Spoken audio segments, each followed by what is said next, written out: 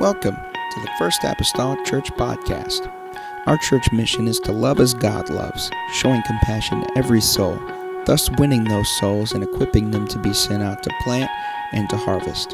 Thank you for joining us today, and we hope that you are blessed by today's podcast.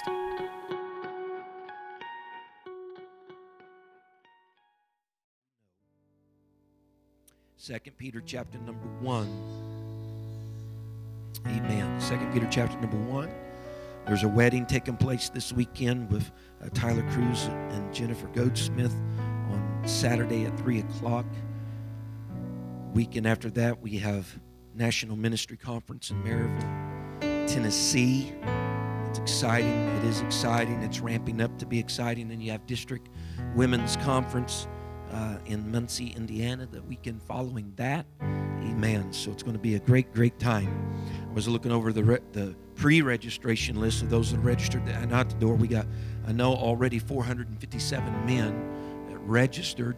And so we'll probably get another 150, 200 at the door.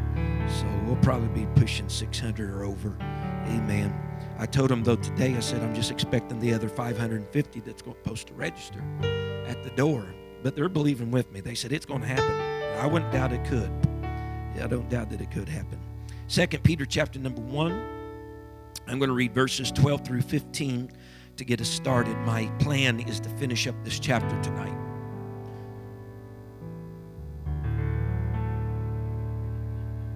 O ye of little faith. You just think because sometimes I spend a whole Wednesday on 2 verses that it can't be done. It's not me trying to hurry up or speed along. It's just that how things fit together. So, starting with verse number 12. You can read with me. If you have faith, I'm going to complete. If not, you just close your Bible. No, I'm just joking. Just joking.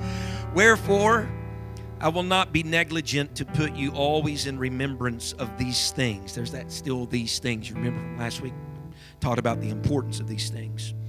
To put you always in remembrance of these things, though ye know them and be established in the present truth.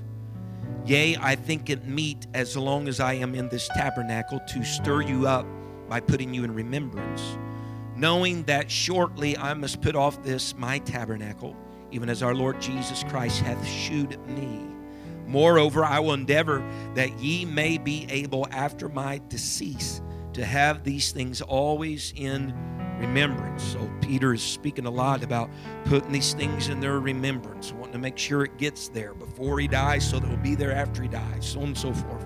And so tonight I want to talk to us or teach along this subject matter tonight, established in a sure word. Established in a sure word.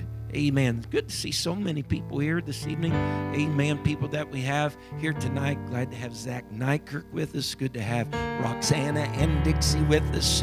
And Mama, we're glad to have her back there as well. Amen. We're glad to have Adeline with us. I'm looking around. Amen. Different ones. So good to have all of you all. Let's pray tonight. Father, we come to you this evening. God, we're grateful, Lord, for another opportunity to be here tonight. I pray, oh Lord, help us, Jesus, as we, Lord, look at the scriptures. Lord, we know in them, Lord, is life, God. And they are those that speak of you. And I pray, oh Lord Jesus, you have to direct our attention, God, here tonight, God, in your word, yet again. Lord Jesus, help us to glean, God, some truths, Lord Jesus, from these words. In the lovely name of Jesus Christ that I pray. Amen and amen. Everybody say amen. Amen. You may be seated tonight. It's not always the case with every series that we do around here, but it is somewhat the case with this series that one kind of hinges to a certain degree upon the one previous to it. And so if that's you tonight, you might need to go back and catch the podcast for some of the others. But how many here tonight, and I'm not necessarily taking a legitimate poll here, but how many have ever heard a certain Bible passage preached about more than once? You ever have? You ever heard multiple messages or lessons on or along the lines of the same thing? You ever heard repentance more than once since you've been in church? Or baptism or the infilling of the Holy Ghost or other topics that we readily go back to, marriage and concepts about the family, fasting, prayer. You ever heard more than one message on prayer or fasting or tithing or the oneness of God or soul winning, love? We could go on and on because we all have heard many of those subjects over and over again.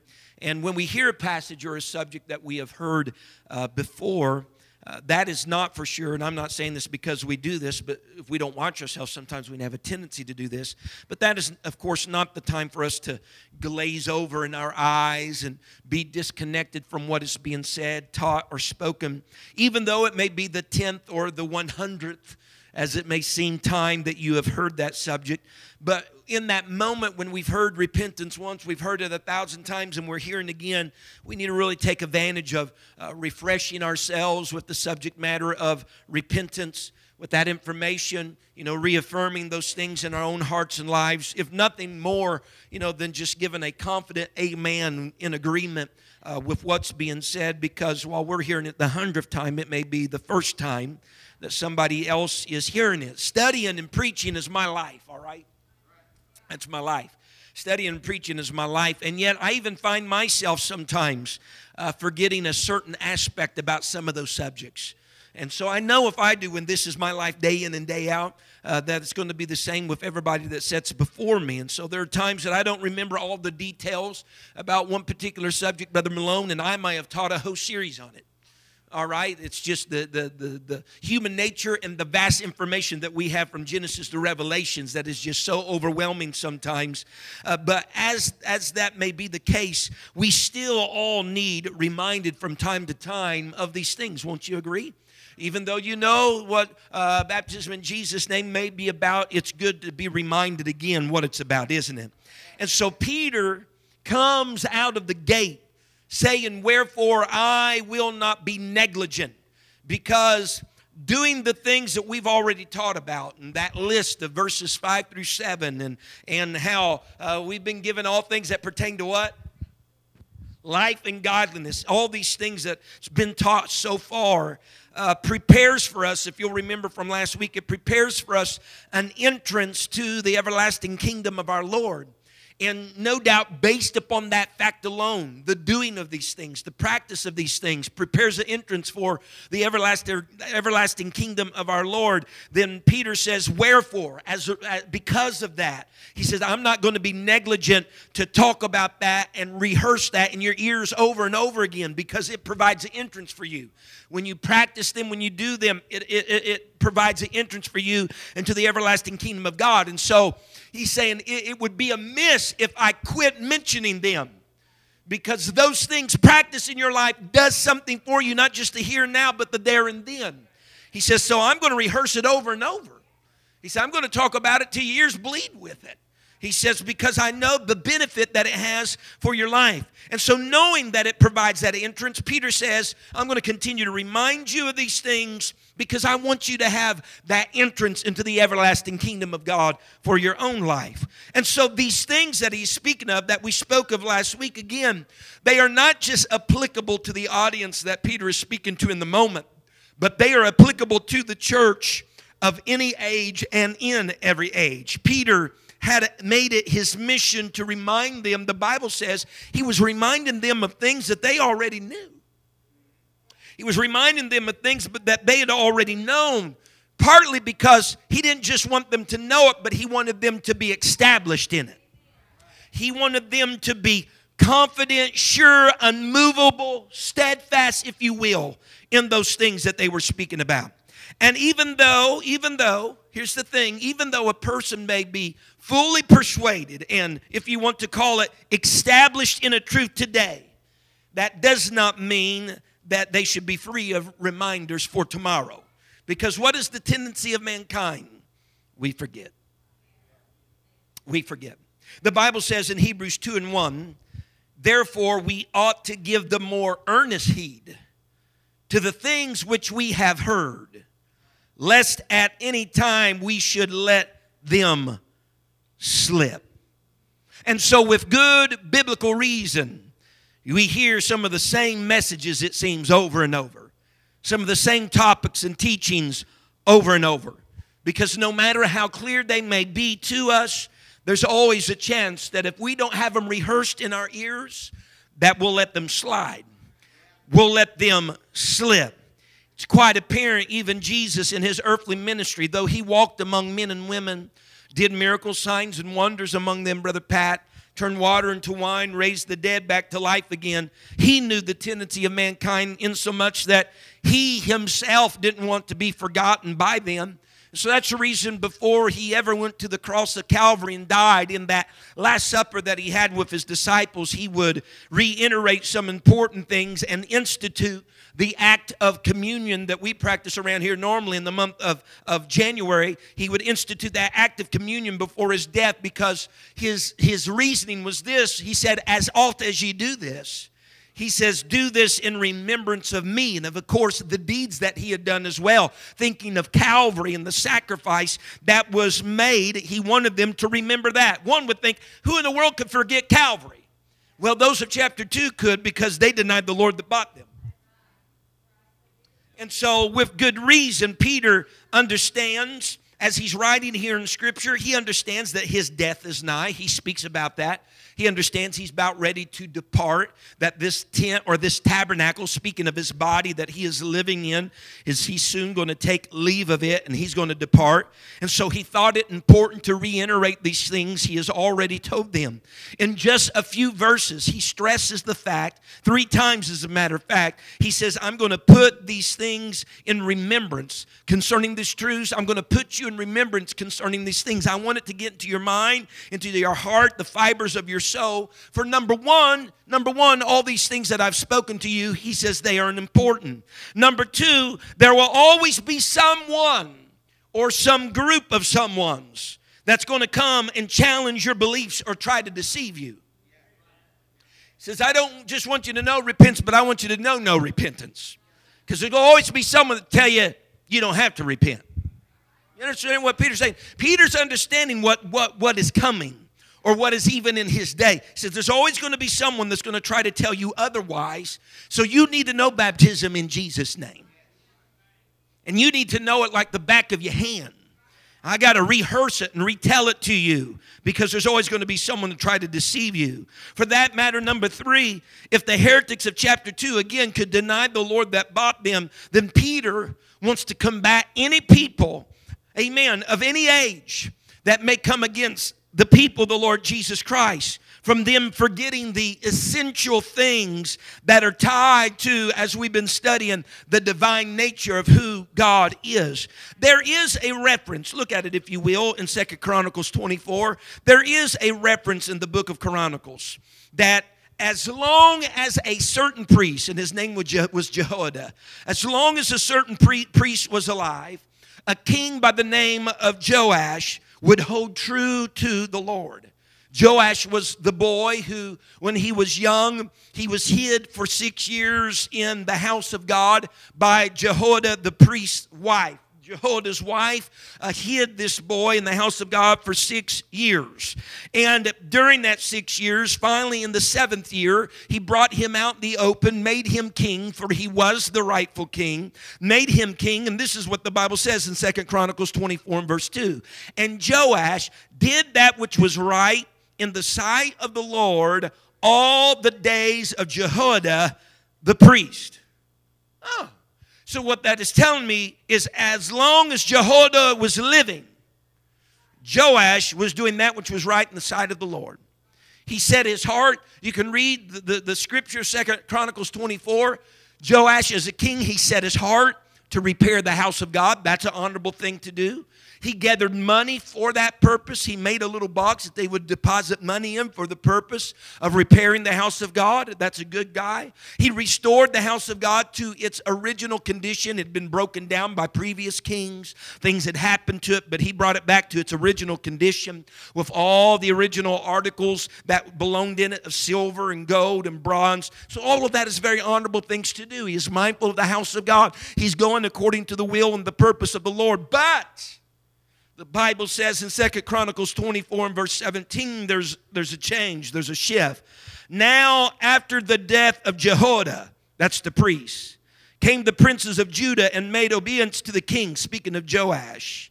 Then the king hearkened unto them And they left the house of the Lord God of their fathers and served groves and idols, and wrath came upon Judah and Jerusalem for this their trespass. So the whole time that Jehoiada the priest is alive, Joash does good. When Jehoiada dies, Joash does bad. You know what Peter's saying? He says, I'm going to continually talk about these things while I'm alive. While I'm still in this body, I'm going to just drill it inside of you, all these things. He says, because I understand that death is close upon me. I'm going to die. And when I die, I don't want you to forget what I've told you. Not so much I don't want you to forget me, but I don't want you to forget the truth that I spoke into your life. Amen? So it was honorable that Joash was a respectable man. And that he had respect to the priest Jehoiada. That's honorable. But Peter comes along and wants us to understand, I don't want you to just have an allegiance that's going to be given to a man. He says, I want you to have an allegiance that's given to an undying truth. He says, I'm going to die. I'm going to push up dirt. He said, but truth's never going to die. So I don't want you to get so lassoed on me and you avoid truth. He said, no. He said, I'm just a messenger. I want you to fall in love with my message. I want you to fall in love with my message, because the message that I bear outlives the man. The message I bear outlives me. And it's the message that you're going to need. Someone say amen. It's the message. It's the message. There's been a lot of people over the ages that's carried, if you will, the message of truth. And there's been a lot of them that's died. But truth has never died. Amen? He wants him to have that type of allegiance to truth. Because as I told you a few weeks ago, the way these heretics are going to go in chapter number 2 is that people that were notable among them are going to turn false prophets, false teachers. And what was going to happen, what? They would follow a man that had a reputation, right? And then listen to whatever he had. They followed the man rather than the message. And so Peter wants to get it straight. Regardless of the man, I want you to remember the truth. The truth is to be remembered. Amen. Whenever my name, Peter's saying, is long gone and it no longer forms upon your lips, that's fine. But I want you to remember the truth that was uttered. I want to put you in remembrance concerning these things. So I'm going to remind you, I'm going to drive you crazy. Some of y'all probably feel like I'm like that sometimes. Brother McGee, we've heard about love 1,000 times, and we've heard about baptism 1,000 times, and blah, blah, blah, blah. Here he goes again. Right? But what I want to happen, see, some of you are going to die before me, but there's some of you going to die after me. And whenever I'm dead, I could care less if you remember Paul McGee. But if you still remember that it takes repentance and baptism in Jesus' name for the remission of sins, then, honey, I'll be smiling in heaven. Amen. Because that is where the crux of it really is. Paul had told the church at Thessalonica, he told them to turn. This is his words in so many words. He said to turn from men and embrace God. That's what he was telling the church at Thessalonica. He said you need to turn from the men and embrace God. God who was capable of establishing them. Because the men, they were exposed to the men that the church at Thessalonica was exposed to were categorized, labeled as faithless men. He says, but I want you to turn from the faithless men and turn to a faithful God. Because God has the ability to establish a person. Amen. Just like Peter said, I'm going to tell you these things that you already know, that you might be established, right? That you might be established in the present truth. Amen. Amen. Established in it. The word established there means this. To establish means to stabilize by some sort of support to prevent tottering. You ever seen something totter? You ever seen sometimes a wind blow? You know, they see even the tall buildings, and it's structurally sound for them, that they have so many inches of flux. That's tottering. He says, I want to establish you. I want to support you. I want to bring some things, some aids in that can support you, that will prevent you from tottering. Because the New Testament also talks about people that are blown about with every what? Wind of doctrine. Peter says, I know the winds of doctrines are going to blow. He said, but I'm trying to get you established in this present truth right now to help support you so you won't totter. Amen. Isn't that a great word, totter? It's almost like tater tot, but it's not. It is. It's the same word. That word for establishing, it is the same word that's used whenever God told Peter after his failure. He said that when you have come back, when you are converted, Peter, I want you to strengthen. It's the very same word, establish. I want you to strengthen the brethren. In other words, Peter, after your failure of denying me and all that, I want you to come back and I want you to support. I want you to do something for the brethren that will keep them from going where you went. To keep them from tottering. It's the same word that Jesus used in the book of Revelation when he told the church at Sardis. He said, strengthen, or if you will, establish the things that remain. Because the things that remained, they needed the support so that they wouldn't fall. They needed the support so they wouldn't be blown over or totter. And so Peter is writing. He's writing for them to know these things, and he wanted them also to be supported to prevent them from swaying. Someone say amen. Because a bend is just one step away from a bow. Huh? I'd have to go back, and I don't have time to do it because that just kind of flipped in my mind right now. But if we go back to Daniel 3, someone have to check me up on this, okay? I'm not sure if they did not say we will not bend or bow. In Daniel chapter number 3 of Shadrach, Meshach, and Abednego. Because a bend is just one step away from a bow. Just look into it. I might be totally off. Amen. Brother Zach, check it out. If it's wrong, let us all know. But regardless, a bend is still just one way from a bow. Amen. Nevertheless, and so we didn't want to sway. We need that support. We need that guidance. Because again, we are prone to forget in our Christian experience. I know it would seem like it's so good, you know. It's like a rainbow of Skittles that you wouldn't forget that. But we have a propensity to forget in our Christian experience. For that matter, here's a newsflash. We have a tendency to grow cold.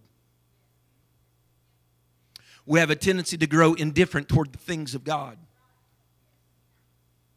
When Peter said, I'm going to stir you up by remembrance, whenever he said that, I'm going to stir you up by remembrance, that meant that he would literally stir them, that he would awake them from their sleep. And we're not talking about they were taking a nap, but in a spiritual way, they'd gotten into a little lull. They'd gotten, if you will, a little indifferent toward the things of God. He said, I'm going to stir you up. I'm going to wake you up from your sleep. Oh, Brother McGee, yeah, we become asleep in Jesus, and I'm not talking about waiting for the rapture. We become asleep in Jesus. It's while the 10 virgins, both wise and foolish, the Bible says, while they slept, the bridegroom came. Amen? That's the reason why the Bible admonishes us in the New Testament scripture of Romans. It tells us very plainly that it's high time for us to awaken out of our sleep. For today is our salvation nearer than when we believe. Why are they saying all this wake up stuff? Because we have tendencies to forget. We have tendencies to be lulled to sleep. We have tendencies to be calloused, to grow cold and indifferent. And so Peter, in this very moment, he was combating a group of people. He was combating this sleep. He was combating this slumber that can happen. Amen. Sometimes it happens involuntarily. It just happens. Huh? Sometimes we're not purposefully watching and praying. Amen. And it happens. Or sometimes it happens because we've been faithful for 20 years. And when we've done anything for 20 years, you kind of just get used to the flow of things. Huh? Don't have to give too much mind or concentration to it because I've done this for so long. Peter says, I'm going to keep talking about it. I want to bring it to your memory because I need to stir you up. I don't want you falling asleep. I don't want you becoming indifferent to the things of God. I don't want, because you've been in the church for 25 years, that you loosen up on some of the very precepts that got you to where you are. He says, I'm going to keep talking about this. Because listen, what happens? How many of you sat in a chair at the house and you're like, You fell asleep and someone wakes you up later and said, what's your deal? What are you, it's in the middle of the day. Say, what are you doing? And their words sometimes is this, well, I just got comfortable. Because getting comfortable is the first step, the precursor to falling asleep. I don't know, too many people said, boy, I went to sleep last night being uncomfortable. No, you'll toss your turn, you'll do everything else until finally you might just get just enough comfort to fall asleep. Because comfortable is the first step to falling asleep. Peter says, I got to keep you aroused here.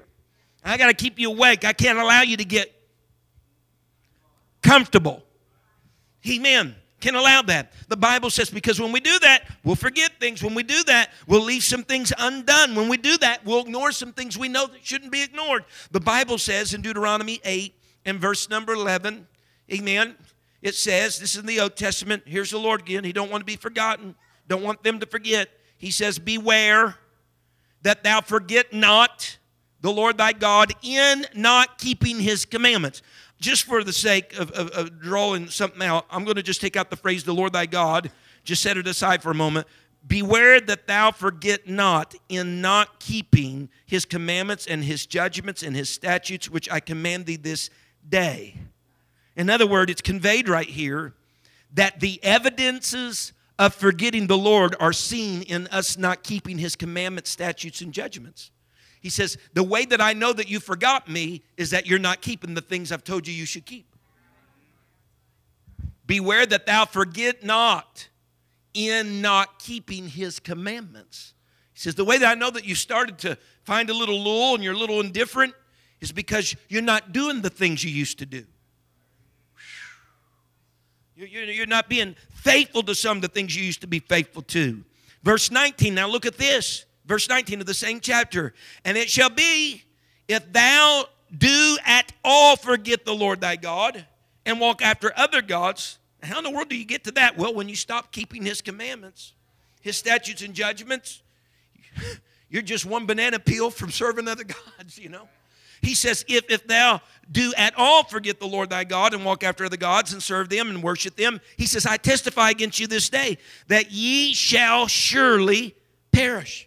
Amen. The Lord was giving them a guarantee that if you forget me, you forget my precepts, as Peter was saying, if you forget these things that I've told you, that's going to provide an entrance for you into everlasting kingdom someday. If you do that, he says, it's bad.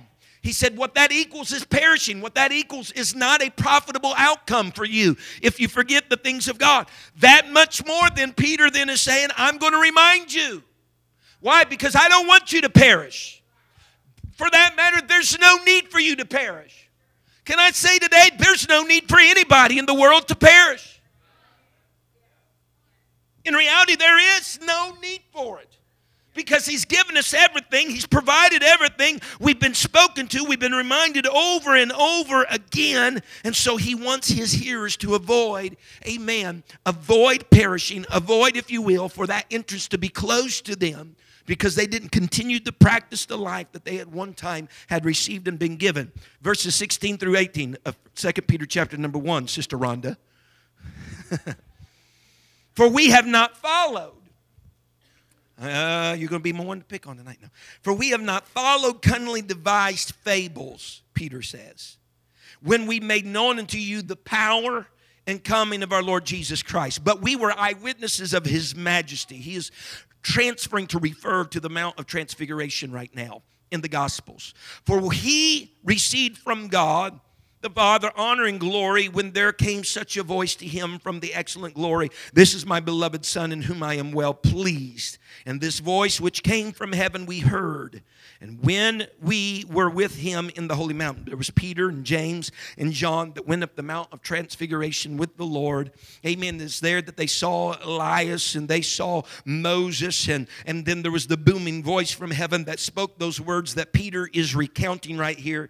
Peter, James, and John, their faces were to the ground, but when they lifted up their heads, the Bible says it was Jesus only. That's all who was left there. Matter of fact, that's the place, if you'll remember, where Peter said, Lord, let me make 3 tabernacles, one for Moses, one for you. One. This, it's just good for us to be here, Lord. And so he starts to pan over this way, but he starts out with verse 16 telling us that they have not followed some cunningly devised fable. when they made known unto them the power and the coming of our Lord Jesus Christ. What Peter is doing right now in this moment is he is setting his hearers, those he is writing to, up for the next few verses to close out this particular chapter. He's setting them up for the next few verses that are about the Word of God. He is affirming, he is confirming that the power, and notably verse 16, the first coming of Jesus Christ, he has been an eyewitness of the Lord's majesty on the Mount of Transfiguration. Because people doubted the first coming of Jesus Christ just as much as they're doubting his second coming. Many said it's not so. There's not going to be the Messiah. He's not going to come. A lot of people even missed his time upon earth in shoe leather because they were in disbelief about his first coming. And so Peter is just trying to affirm that, hey, he did come the first time. I seen him on the Mount of Transfiguration. I seen his garments glow and glimmer and a voice from heaven speak, "This is my beloved Son in whom I am well pleased." I was there. I was an eyewitness, not just me. James and John was there, and there were others outside of the Mount of Transfiguration that knew him to be the Messiah. Amen. We know that he came just like the prophets of old said he would come. He was that babe that was born in Bethlehem's manger. He is that one. He is. We know it for sure. We've heard his voice. Amen. We've heard the voice of heaven speak concerning him. And notice Peter uses that word. He says, we. Look at it. He says, we have made known to you the power and the coming of the Lord Jesus Christ. In other words, Peter's not saying this is a me against you all type thing. He says, there's more than just me that's seen and heard this. Huh? Said there's a good constituency of us that's seen and heard and can verify that he came the first time. Let me tell you something. You're not the only one that believes in baptism in Jesus' name, repentance, and then filling the Holy Ghost. There are millions. And I say again, millions. There is an us to this thing. Amen. That have experienced his glory and his power in that fashion, as the Bible says. He says, this is not me against them. This is us against them. There are others that have made the same claims. He said, for that matter, the apostles and the prophets of old had spoke about it, preached about it, taught about it, written about it. And so here is Peter. He's preaching along with the other apostles. He's preaching along with the other prophets. And he's saying, everything that I tell you, Peter is saying, he said, it's not a fable. It's not a myth. It is not fiction. Everything that I tell you, it's based upon bona fide fact. He said, me and others were eyewitnesses of his majesty. And he goes on to say, we even heard some things. We were ear witnesses. We were eyewitnesses and we were ear witnesses. Man, if there was ever something that was to verify anything in Scripture, it's if you had an eyewitness and an ear witness concerning whatever it was that happened. He said we were eyewitnesses and we were ear witnesses. The Bible even says in Hebrews 2 and verse 3, it says, how shall we escape if we neglect so great salvation, which at first began to be spoken by the Lord and was confirmed unto us by them that heard him. He said it was confirmed to us by those that even heard him. And so Peter is underscoring the reality of Jesus' power and of his first coming. Amen. So that he can uncover the reality of his second coming. Because remember, these people that he's dealing with right in this moment, they're saying there is no second coming. The Lord's not coming back. There is no day of the rapture of the church. It's not going to happen. Peter says, I stand here right now and I verify and I protest that he came the first time. And just like they didn't believe then, there's those that are not believing now. But it's not going to change his coming nonetheless. Oh, God. Honey, if no belief in a certain thing then just made the thing lie low and die in the ground, there would be a lot of things lying low and dying in the ground. But belief doesn't change truth. Amen. Belief doesn't change truth. My age-old little thing. We have a few people in here got pink on. Look, Mike over here in this nice pink shirt tonight. Isn't that handsome on this young guy?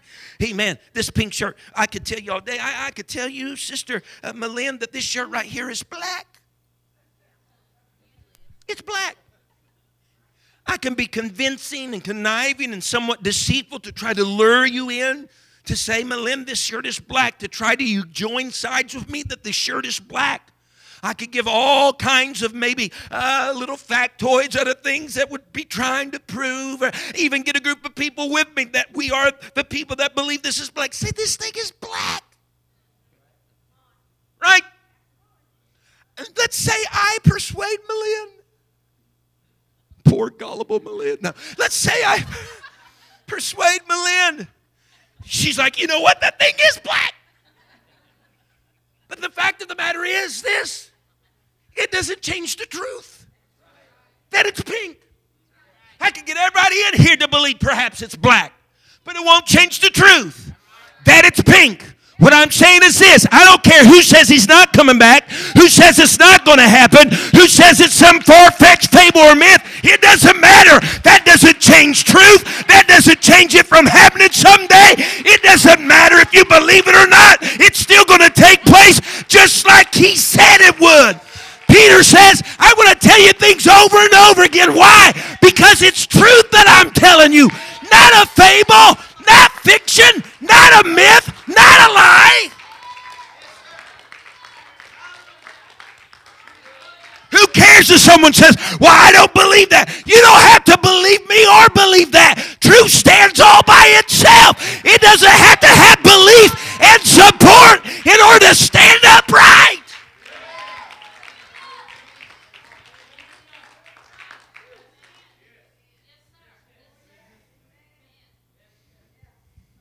I just don't believe what they do over there, 1121 Cedar Street. I just don't believe. That's fine. That's fine. I'm just standing on the promises of.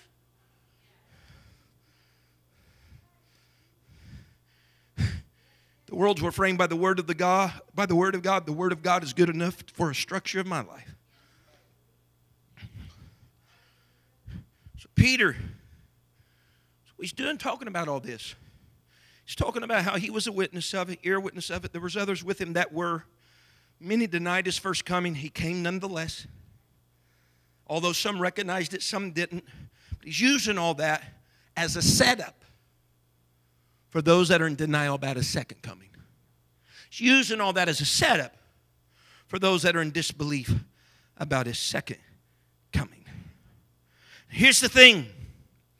Many of the prophets of Old Testament scripture, told of his first coming. And many of the Old Testament prophecies were fulfilled. We know there's several,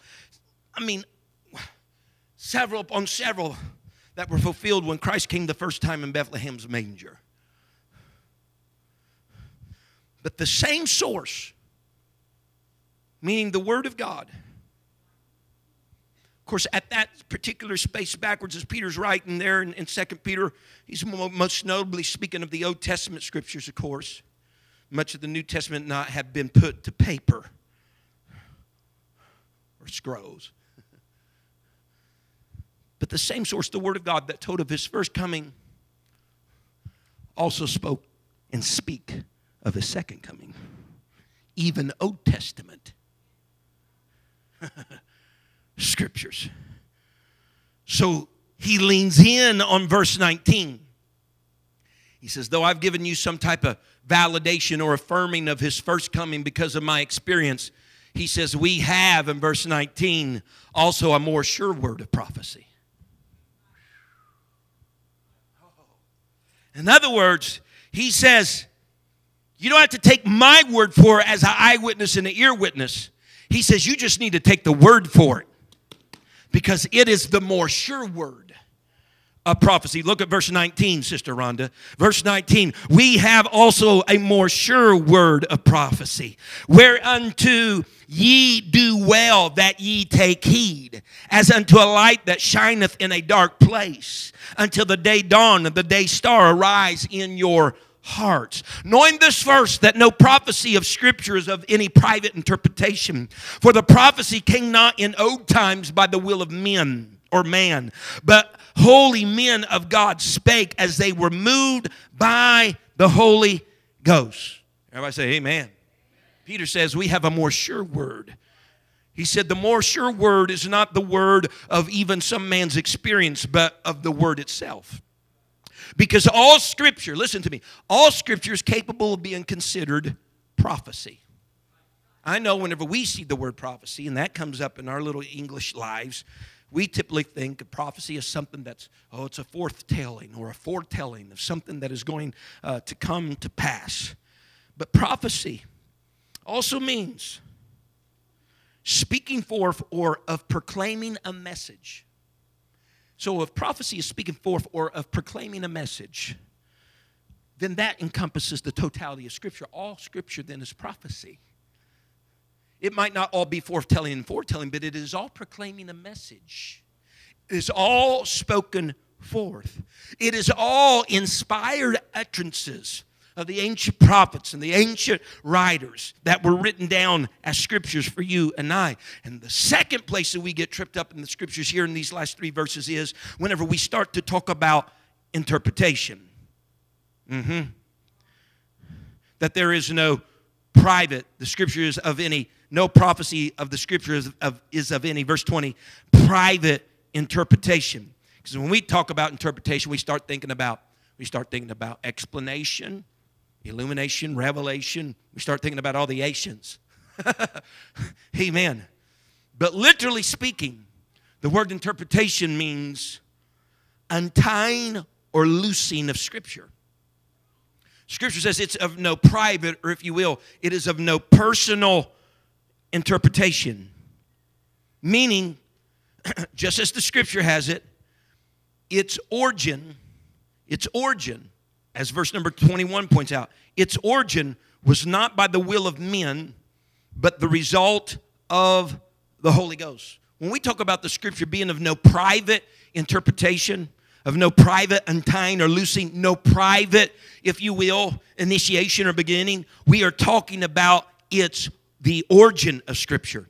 The untying or the loosing of Scripture, or the untying and the loosing of interpretation, was by the Holy Ghost.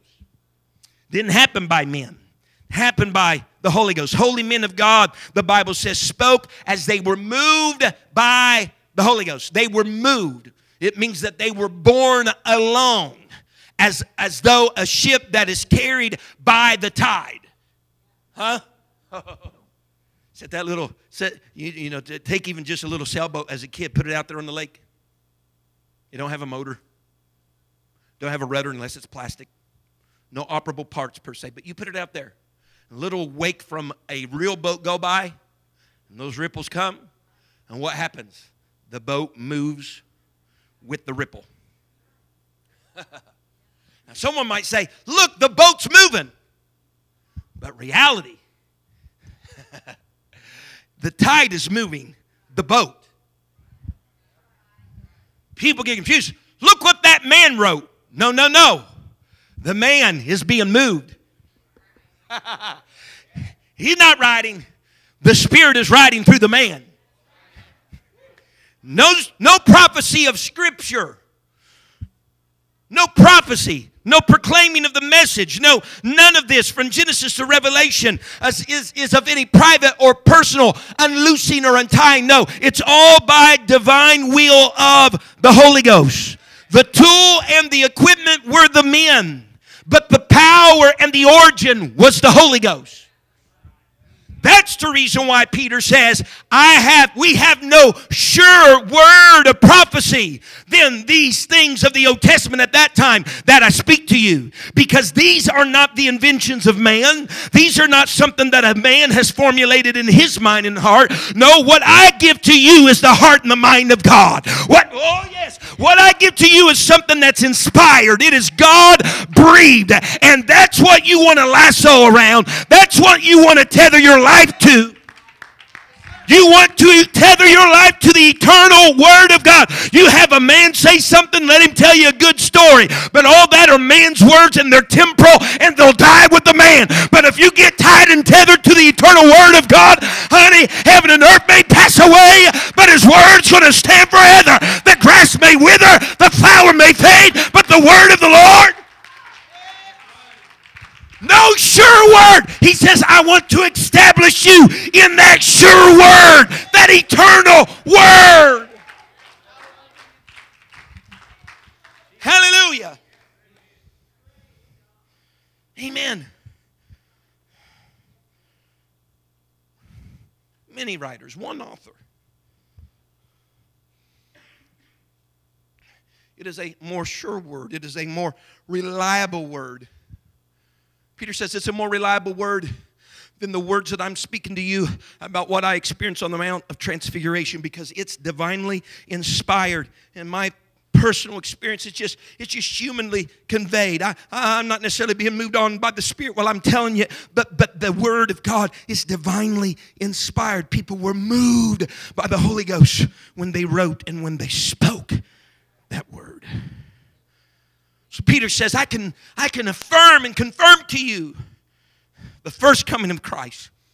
My experience on the Mount of Transfiguration, I saw him, I heard the voice, all of that stuff. He says, but what I'm telling you, he said the Word of God had already declared it. He said the Word of God had already declared it. The Word of God, he said already, it has a heavenly origin. And he wanted them to know you can trust the Word when the Word speaks. And when the Word speaks of the second coming of Christ, he says you can trust the Word because it has an eternal, divine origin. It's not a myth and it's not a fable. We need to get back to the place where we can just take the Word at its word. Huh? We can take the Word, Sister Deborah, just at its word. I don't need an Apostle Peter to show up and tell me about his experience, because he's just going to tell me something that the Word already had declared. Why is it that we need somebody to validate the Word? The Word's valid without me validating it or not. But that's where we live today. Oh, you got to explain to me. You're going to do this. You know, tell me the Greek and the Hebrew and the Aramaic. Just let the Word be the Word. Face value. It says, fear not. I wonder if it means maybe just on Tuesdays and Thursdays, or Bishop used to tell us all the time there's 365 fear nots in the Scripture, so I guess that's you for every day of the week for a whole year. Amen. Someone say amen. Now look now. Look at verse number 19 again. We're going to do it.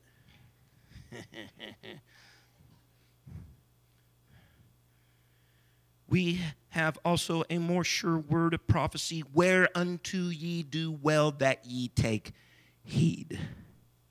Peter said you'll do well, or you'll do right, you'll do correct by giving heed or paying attention to that word. Now here's where we tie things together from other verses in Scriptures. The Greek word that's translated in our English Bibles, the phrase take heed, that word means in the Greek to have in close proximity. He says, you do well that ye take heed, or that you have that word in close proximity. Think back with me now, verse number 9. A couple weeks ago. Remember he told them about practicing those things and keeping those things. He said, if any man lacketh, you remember that? The word lacketh, it meant not to keep close at hand. When you lack, then you're going to end up blind and cannot see afar off. Remember spiritual myopia? Huh? You remember all that? But here's he's telling us, if you'll keep these things in close proximity, he said you're going to do well. You're going to do right. You're going to do correct. Because if you don't, what happens? If you look back again at verse number 9, those who were lacking, kept those things afar off, became blind and could not see afar off. They forgot Calvary. They forgot that the Lord had did something with their sin. Remember that? He said, but if you keep these in close proximity, he says, we're not going to have to worry. I'm reminding you as I'm alive. I'm going to remind you. Hopefully my word's going to still be in your ears, reminding you whenever I die. What is he wanting to do? I don't want you to forget. The phrase take heed, it was also, the word that it comes from was also a nautical term, meaning to hold a ship in a direction. What does it mean? Just keep you just directed toward your destiny. Just hold it in that direction. Because see, in chapter 2 that we're going to get to next week, all these heretics that I've been talking about, they're going to be the people that didn't hold in a direction. Folks, this life that we live isn't just about starting well, it's about finishing well.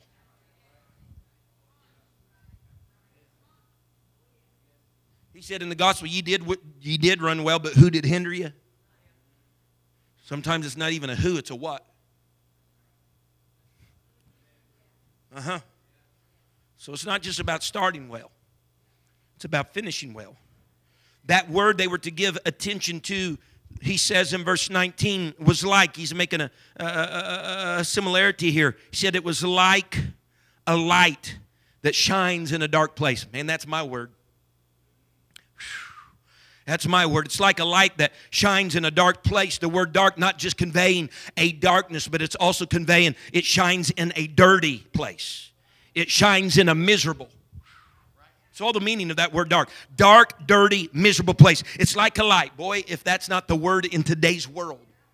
It's like a light that shines in a dark, dirty, miserable place. The psalmist even said in Psalms 119, 105, he said, thy word is a what?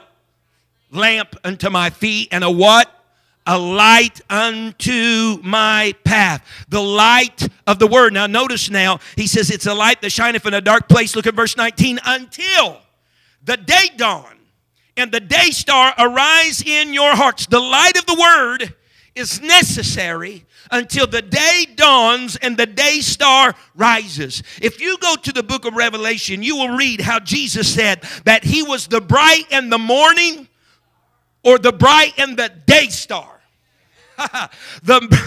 He was the bright and the day star. The word of God is essential to take heed or to keep in close proximity until the day dawns and the day star rises. What are you saying?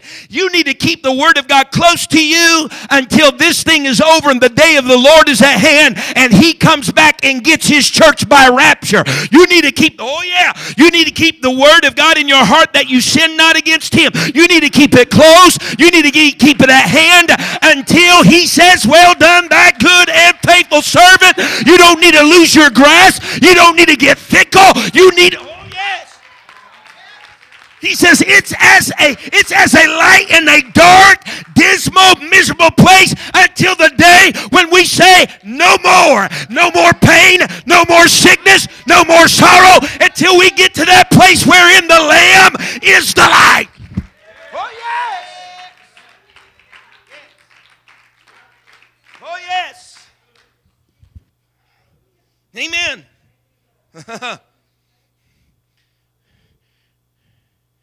And closing, stand with me.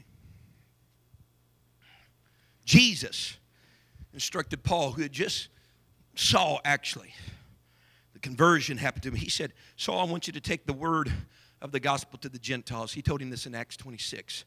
So I want you to take the word of the gospel to the Gentiles. Why? To open their eyes and to turn them from darkness to light, from the power of Satan unto God. What's he telling him? He said, man, keep that thing close proximity. Take heed to it. It's going to bring light to darkened areas, to dirty, miserable areas. Again, if you look, listen to me. When we look at Matthew chapter 25, the parable of the 5 wise and the 5 foolish virgins, right? That are what? Awaiting for the bridegroom, right? And they take lamps. And some take vessels with oil in them and others do not. That separates the wise from the foolish, correct? So they take their lamps. This gives us a lot of sense because they are waiting for what? The bridegroom. And so they go with their lamps. They're waiting for the bridegroom. And the reason why this is important, because it was custom that Jewish weddings were held at night.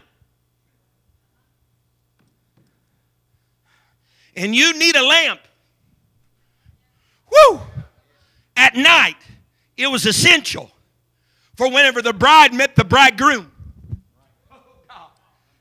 It was essential for when the bride would meet the bridegroom. That's the reason the Bible says the bridegroom is tarrying in Matthew 25. They all slumbered and slept. But finally the call was made. He comes, and there's some scrambling around to get their lamps. They had extra oil, and they was able to fill theirs up. But others didn't have extra oil. And they said, go in the city and buy whatever. What? That's a bad time to be in darkness. when the bridegroom shows up. He says, you want to take heed to the word, which is as a light that shines in the darkness. Why? Because, honey, we're getting ready for our marriage. We're getting ready for our wedding day. And you want to have your lamp trimmed. You want to have it full of oil. And you want your light to be bright at that union of the bride with the bridegroom. Yes. Woo. Here's the fact, man. Listen, I don't want to belabor a point here.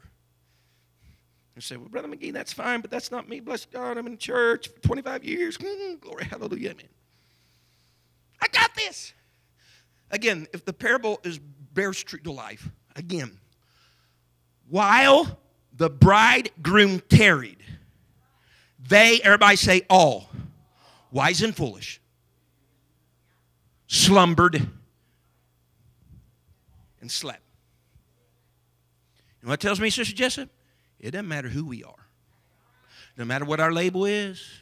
Doesn't matter our status in the church. Doesn't matter how many years we've been saved.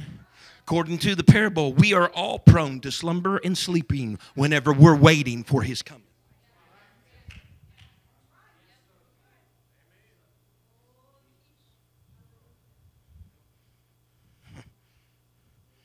But if we will be obedient and give attention to this God-oriented, this God-origined word, it'll help get us to our God appointment by rapture, if not by death first.